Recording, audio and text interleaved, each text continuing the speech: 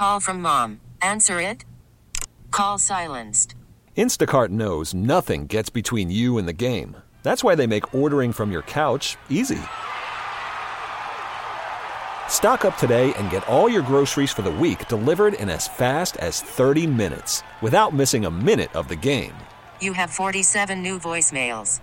Download the app to get free delivery on your first 3 orders while supplies last. Minimum $10 per order. Additional terms apply. We get it. Attention spans just aren't what they used to be. Heads in social media and eyes on Netflix. But what do people do with their ears? Well, for one, they're listening to audio. Americans spend 4.4 hours with audio every day. Oh, and you want the proof? Well, you just sat through this ad that's now approaching 30 seconds. What could you say to a potential customer in 30 seconds? Let Odyssey put together a media plan tailor-made for your unique marketing needs. Advertise with Odyssey. Visit ads.odyssey.com.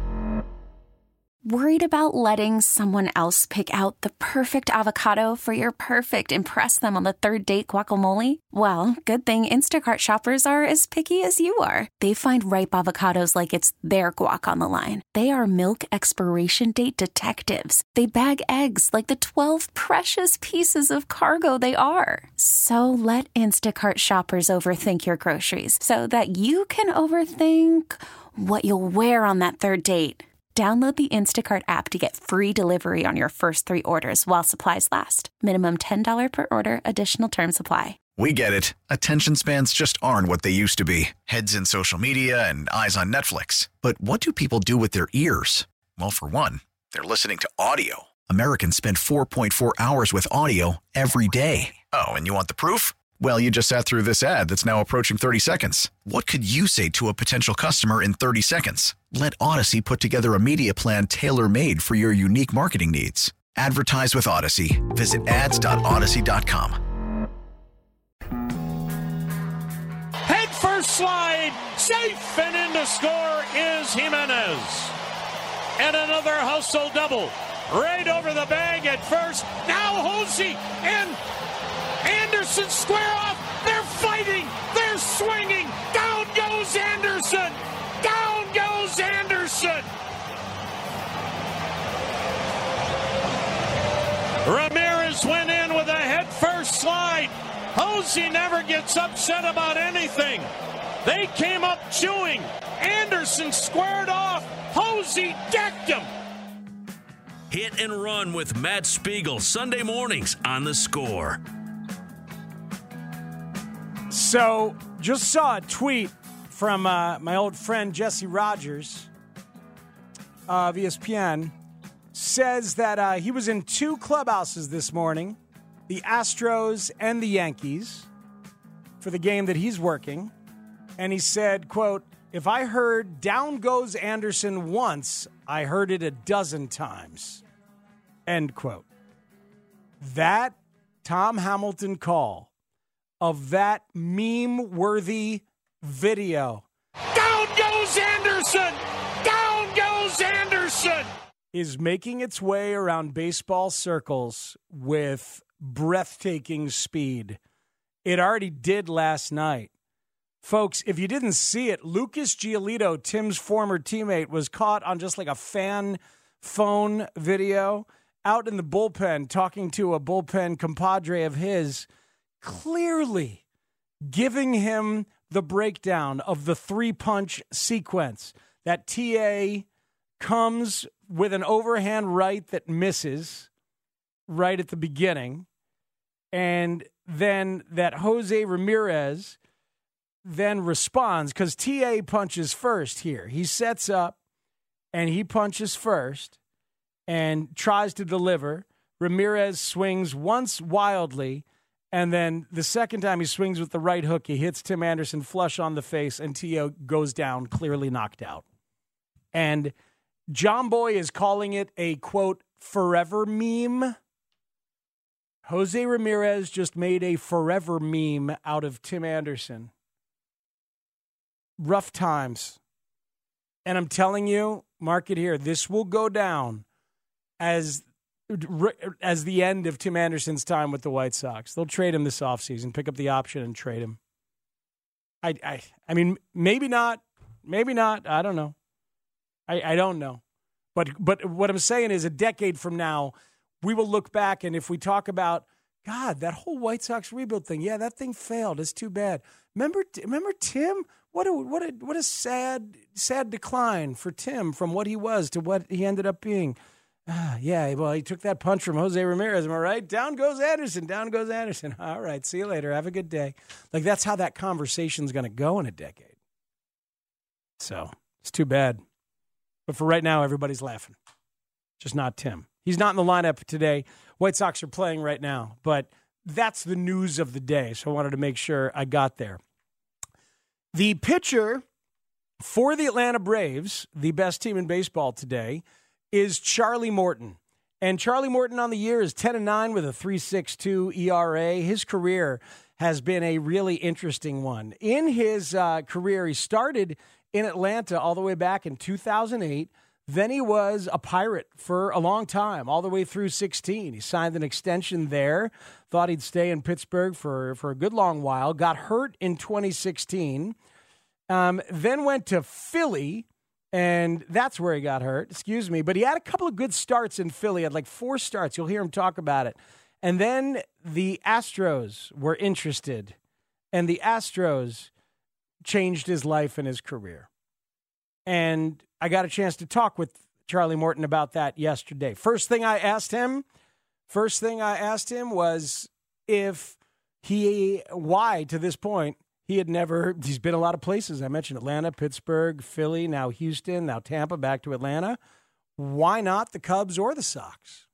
I signed the extension in Pittsburgh because I wanted to be a Bucko for as long as I could be. Yeah. And then in 2015, I pitched poorly enough for them to give me the boot.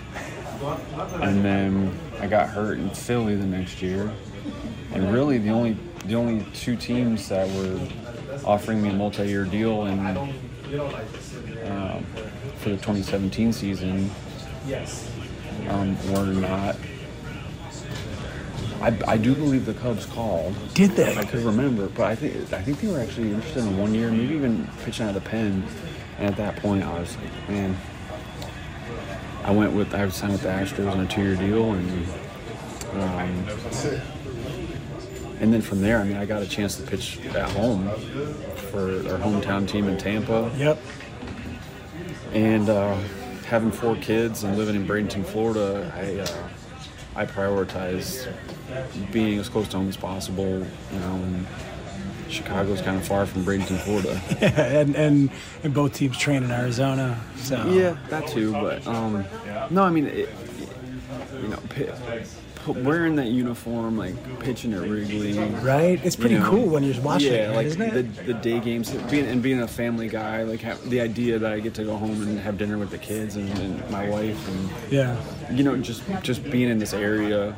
It's appealing, like to a ball player, to a guy like me. It's just that, in my stage of life and my career, I think,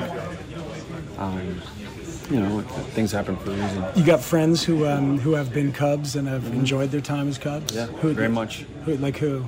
Well, the first guy that comes to mind is Clayton Richard. I mean, Clayton. He's coaching football now, isn't he? I haven't talked to him in a while. I talked to him a couple years ago. And I mean, he's one of my favorites I've ever played with. And, that's cool. I like just like coming here. You see the fans. It doesn't. I mean, obviously it matters. Winning and losing matters. But there's it just seems to be a culture of with the fan base in Chicago, just enjoying the time at the park. And it feels like a ballpark, and that's one of the reasons why I really enjoy coming here, and I think why guys that I know that have come here, aside from the team and the clubhouse, really enjoy their time in the Cubs uniform. There's a sense of joy here, without a doubt. Mm-hmm. People are so happy to be at the park, to be out here. What other places around the league feel somewhat like that? Like, what are the ballparks that give that vibe off the best? I don't know, because every city is a little bit different. Every fan base is a little bit different, even within the same city. Yeah. I mean, the Cubs, the vibe at Wrigley is different than going down and playing the White Sox. Playing Yankee Stadium's a little bit different vibe than playing at Citi Field or Shea. There's just the two LA teams are different. San Francisco teams are different. It's just different vibes.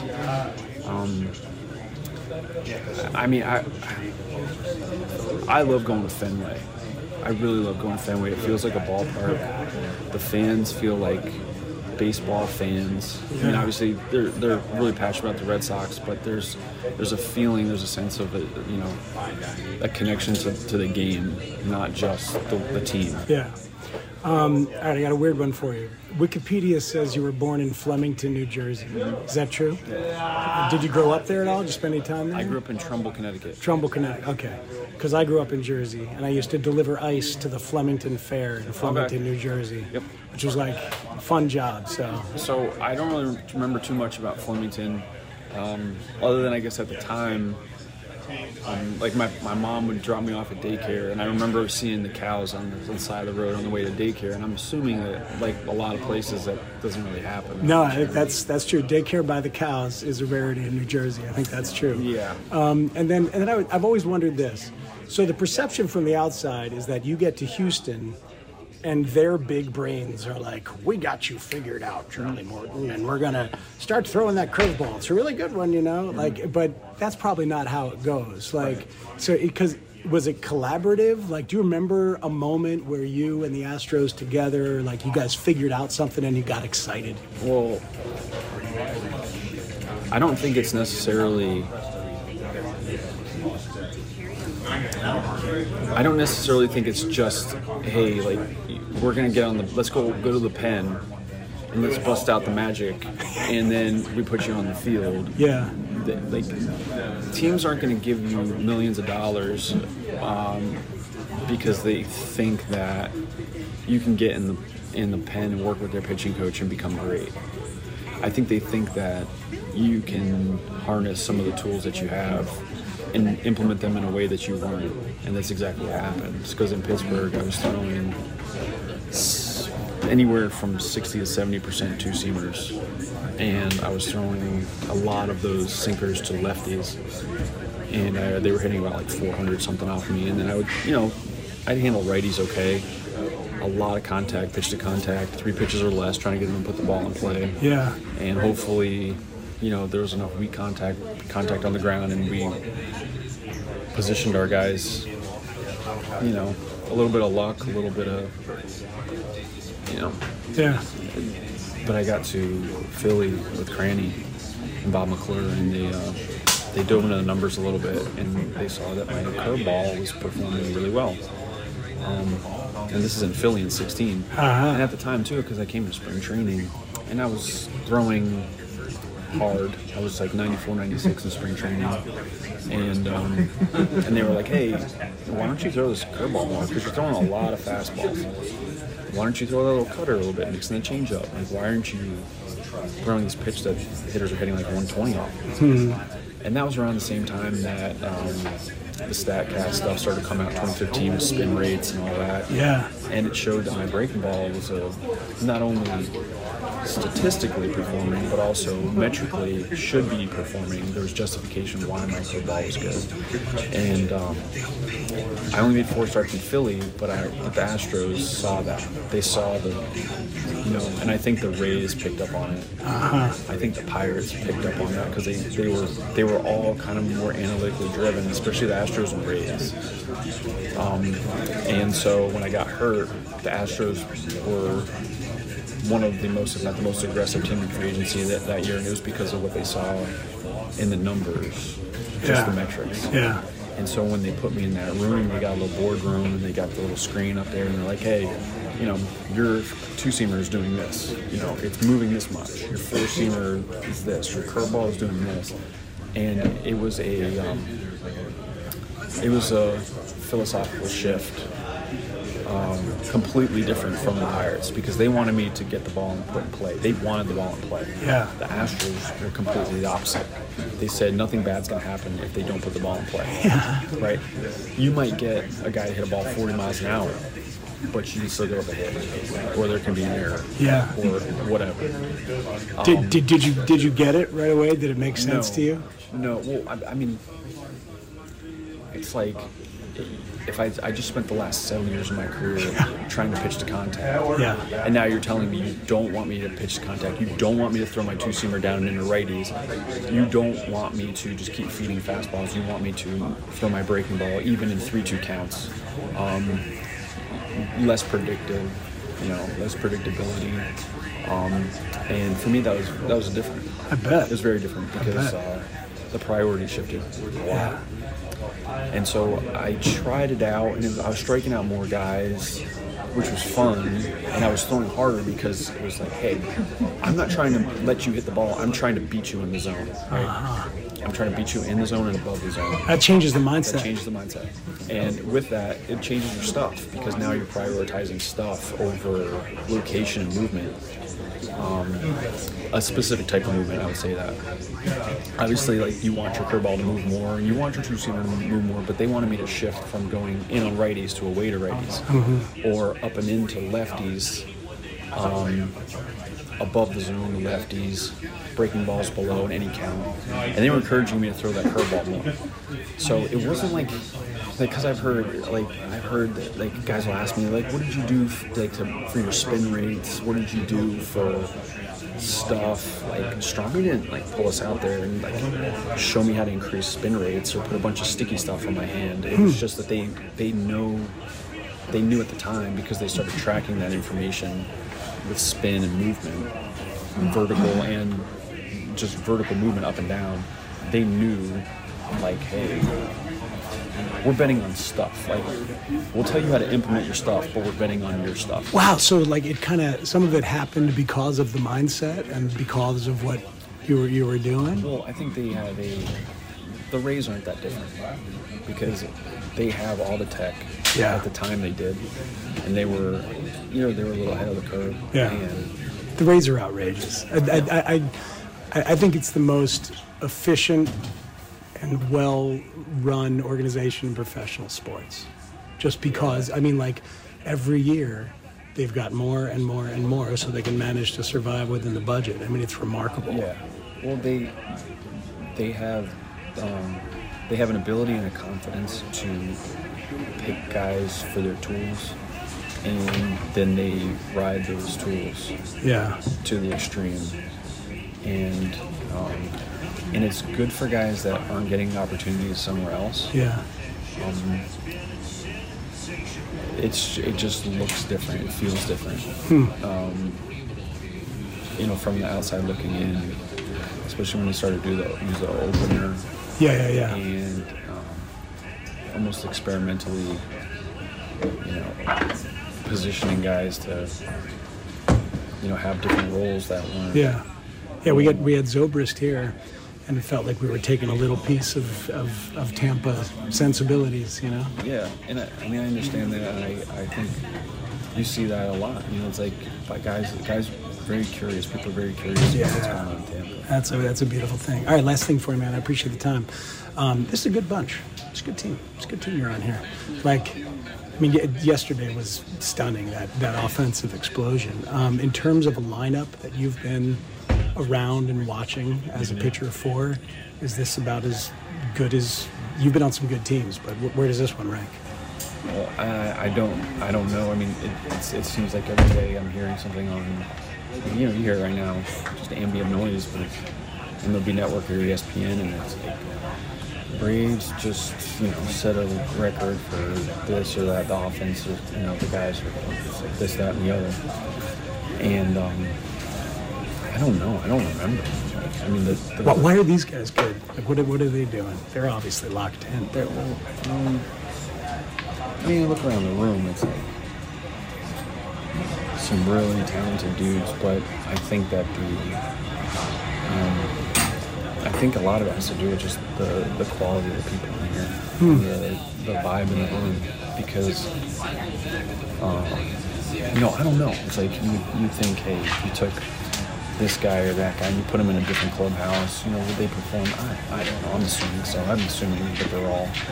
But I think that on a day in and day out basis, it helps that when guys come to the park, they feel like they're welcome, they feel relaxed, they feel confident, and while there's a sense of expectation, I don't feel a sense of pressure in this room. I don't think guys feel pressured. I think they feel that they can be themselves, and then when they come to the field, that they're in a place that they feel like they can just go play. Yeah. It's because I said this repeatedly. It's like, your friend in this room, there's, for the amount of talent and the amount of money that's been spent on locking a lot of these guys up, it's very rare to have this feeling of, there's a humbleness into this room, there's a quiet confidence and a peacefulness to this room that I think is really hard to find, and I think Alex has prioritized that, and that's why this is happening, because he's made sure that the guys in the room are good dudes. That's Charlie Morton, the Braves starting pitcher today, talking yesterday in the clubhouse with me, Matt Spiegel, and decided to bring it to you today on Hit and Run. He references Alex Anthopoulos. That's who he's talking about, that Alex has looked for quality people and has then locked them up. And he referenced the amount of money that everybody's locked up for. It is astounding when you really look at it and think about it. You know, remember that Matt Olson is signed for this year and next and 25 and 26 and 27. And I only can see through 27 on the chart that I'm looking at, okay? Ronald Acuna Jr. is signed through 2026 with a team option that they'll pick up in a heartbeat for 2027 at $17 million. Austin Riley is signed and locked in for every year through 2027. Ozzie Albies is signed and locked in, the number 2 hitter, a second baseman with pop. $7 million a season for the next 3, and 2 club options of $7 million in 26 and 27. I mean, Michael Harris, the 9 hitter and center fielder, who would be a top 2 or 3 hitter for most teams in baseball, is locked up. $5 million, then 5, then 8, then 8, then $9 million in 2027. Locked and loaded.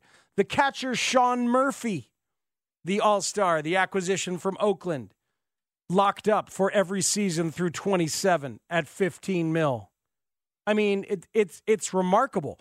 Spencer Strider, the 24-year-old ace, is making $1 million this year, make the same next year, then $4 million, then he makes $20 million in 26 and 27. But they can spread out that average. It's ridiculous. Just ridiculous. They did what the White Sox tried to do, man. They did what the White Sox tried to do, but they waited until they knew these guys were good at the big league level. And, you know, and some of them are people they brought in from elsewhere. They decided to sign Olsen and let Freddie Freeman go. They decided to sign Sean Murphy and let young William Contreras go. It's really intelligent. And it's working right now, and we'll see if it keeps on working. The danger is that you get guys who aren't hungry and aren't busting their ass to be as good as they can be. But that's not happening, as you can tell. Best team in baseball. So, good stuff from Charlie Morton. Appreciate his willingness to chat. I'm going to try and do that regularly.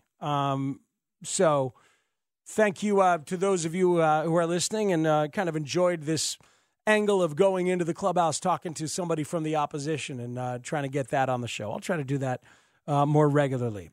We've got Cubs and Braves, the finale of the series, coming up at about 12:45. Zach Zabin will be on the call along with Ron Coomer. When we come back, some incredible advice that I got this past week that I wanted to share with you about doing the job at the center of the game that we love. Not a player, but the other job. We'll talk about it next on 670 The Score. We're back. Ground ball to the hole at short, glove by Swanson. One hop throw, got him. Great play by Dansby. He made a backhand stop, planted that right foot, jumped up and made a one-hop throw, and he did all of it in as quick as a wink.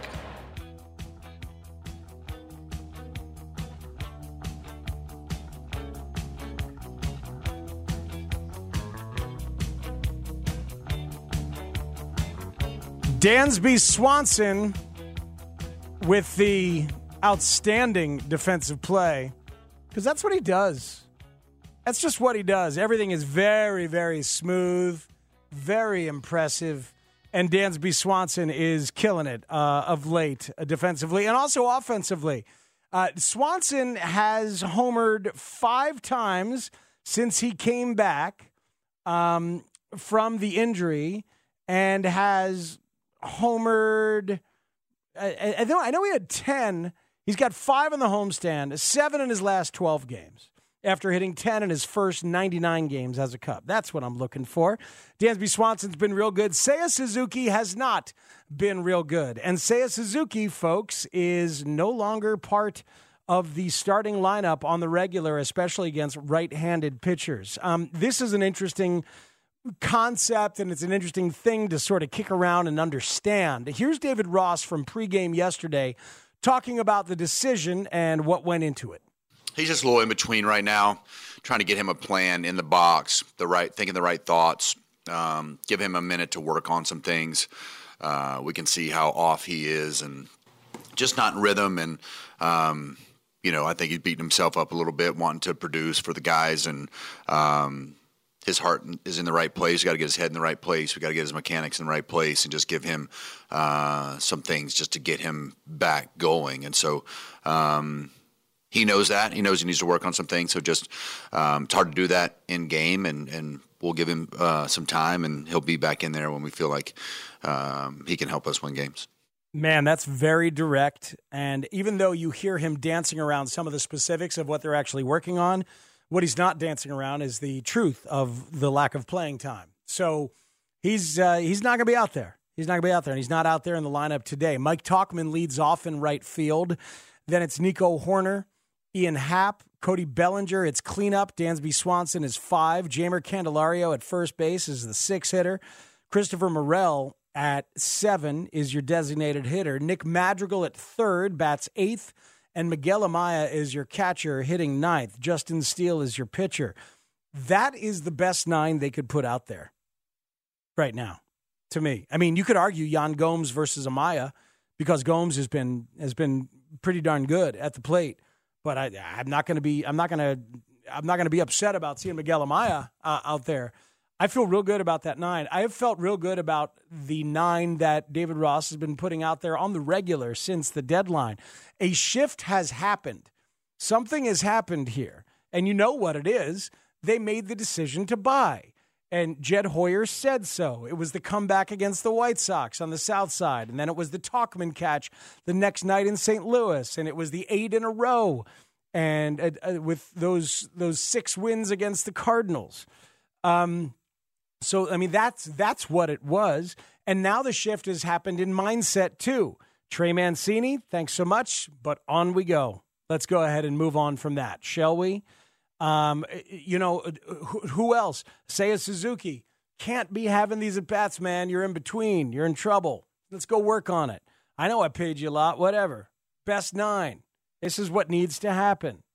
Tauchman's got to be in there. Okay. Patrick Wisdom, I'll find a matchup for you, but I'm not going to use more playing time trying to get you going.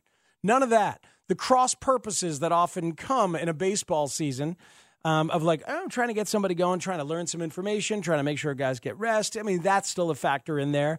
But we're used to seeing Cubs second halves of late, the last 2 seasons, where those cross purposes are going on. Let's check out some of the kids, shall we? Let's see how they look. No. This is winning time. Every day is winning time, and every day should be the best 9. And I feel like that mindset is readily seen with every move they're making. I think David Haas said yesterday that this lineup, similar to today's lineup, was like their game 1 of a postseason series. This is what their lineup should look like, right? Yeah, I think so. I'd probably have Gomes catching. I would too. Myself, I think his veteran thought process and leadership and his veteran bat skills. Yan Gomes is a pretty good hitting catcher. He's crushing left-handed pitching. And he has for a long time been a guy who everybody would say, yeah, Yan Gomes, real good defensive catcher, great handling, and great teammate, everything. And he can hit. Because most catchers, that's like the last thing that they actually care about or will bring up. He can hit. So Here you go. That's your lineup today, and it's a pretty good one. All right, I mentioned this. I do a podcast called the PbP. I want you to hear this because if anybody's listening, maybe they know of me and that podcast, or they know that I got the chance to do play-by-play. I did those 3 games against the Cardinals a couple of weeks ago, and I learned a lot. And this past week's episode, which you can get on Odyssey, on Apple Podcast, anywhere, just look for the PbP. Voices of Baseball, or you can just search Voices of Baseball if you'd like on a podcast app. Just search Voices of Baseball and that ought to pop up. Jason Benetti gave some incredible advice that I wanted to make sure that you heard along with me, and we got some context on it. All right, Miles Mastrobuoni, no home runs in his career, so he caught me off guard. I think the listeners too, so maybe this plays, but I was certainly caught off guard. The 3-1 to Miles is hit hard towards right center. Very hard. So hard that it's gone. Jordan Walker went back but didn't have a chance. Miles Mastrobuoni takes a 3-1 pitch from Jack Flaherty and sends it out of here. This game tied at 1 in the 3rd. So hard. So hard. How hard was it? I can't believe I mentioned match game. Now, the one technical detail that I would say, and then the one personality thing beyond that, I would just say, like, in the air more, like swinging a long drive, like high in the air, whatever the trajectory looks like. I think that helps us know whether or not we're in peril here. Like, I think when the ball gets hit, we want a danger meter as an audience very quickly. Like, how dangerous is this? How likely is this to elate me? Where am I on that scale? And so when somebody, like when I misjudge a fly ball, I know I'm going to hear about it on Twitter because I didn't sell it well enough, because everybody's like, well, I didn't know. There's this jump in your heartbeat when a ball gets hit, and you want to know exactly where from blue to red, I guess we are. But the other thing I would say is, smiling is a very effective weapon in conversation, but I don't think smiling is an extremely effective weapon in big moments, because I think that takes away from the gravitas of it. I tend to hear laughing/smiling more in people who haven't done it a lot than people who have done it a lot. And it's the sense of wonder that is effective. But if you overdo it, it seems like you're not, you haven't seen something like this before, which I think sells out your level of capability to your experience relatively. That's really interesting to me. And if you're interested in play-by-play and creativity and such, I'd highly recommend listening to that conversation. And if I ever get the chance to do it again, I will do it with a cleaner tone. Benetti and I went on to talk about, when you talk as a talk show host, you're trying to get across a lot, whether it's that smiling in conversation like he's talking about, or just my sort of sense of wonder about it all, or those kind of things. And you don't need that in play-by-play. You got to play it straighter, make it more play-by-player-ish. If hitter-ish is a thing, play-by-player-ish could be a thing. So super valuable. On next week's episode, John Boog Shambi, who I just recorded with the other day, really interesting conversation from a guy who knows it obviously brilliantly well, has done it nationally, and now is on his 3rd year of doing it for the Cubs locally, after doing it locally in Atlanta and a little bit in Miami. So we talk about all of that and much, much more for next week's episode. Would highly recommend. Cubs and Braves coming up in just a few minutes. Zach Zaidman has your call, along with Ron Coomer. Want to thank all the guests on today's show. Mike Talkman was terrific in the 9 o'clock hour. Chris Kampka at 10:40 was great. Cliff Floyd, always a pleasure to talk to Cliff at 11 o'clock. Alex Cohen was really good at 11:40, talking about PCA and Caleb Killian and Matt Mervis and more. Thank you to Charlie Morton of the Braves for his attention as well. Thank you to Sean Sears, doing a great job producing this plate spinning kind of a show today. Thank you to Leo Staudaher for coming in and helping out. Thank you to Ruben Ford Spiegel for his fine job as the associate producer and call screener. He earned every bit of his $20 salary from the boss, Mitch Rosen. Thank you to all those over at Marquee Sports Network for all their help with the simulcast, and the great Kevin Lapka, who handles our Twitch stream and handled the simulcast today. Cubs baseball is coming up next. I'm back with Parkins and Spiegel tomorrow, Monday through Friday, and next Sunday we'll be right here for Hit and Run on The Score.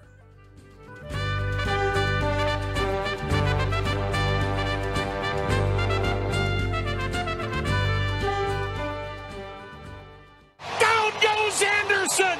Down goes Anderson! Now, with the MLB app, you can get baseball your way. Pick your favorite team, your favorite players, and get customized highlights, stories, and breaking news right on your home feed.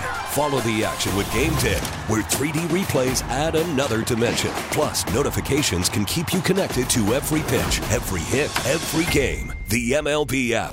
Baseball your way. Download it now for free from the App Store or Google Play. Blackout and other restrictions apply. Major League Baseball trademarks used with permission.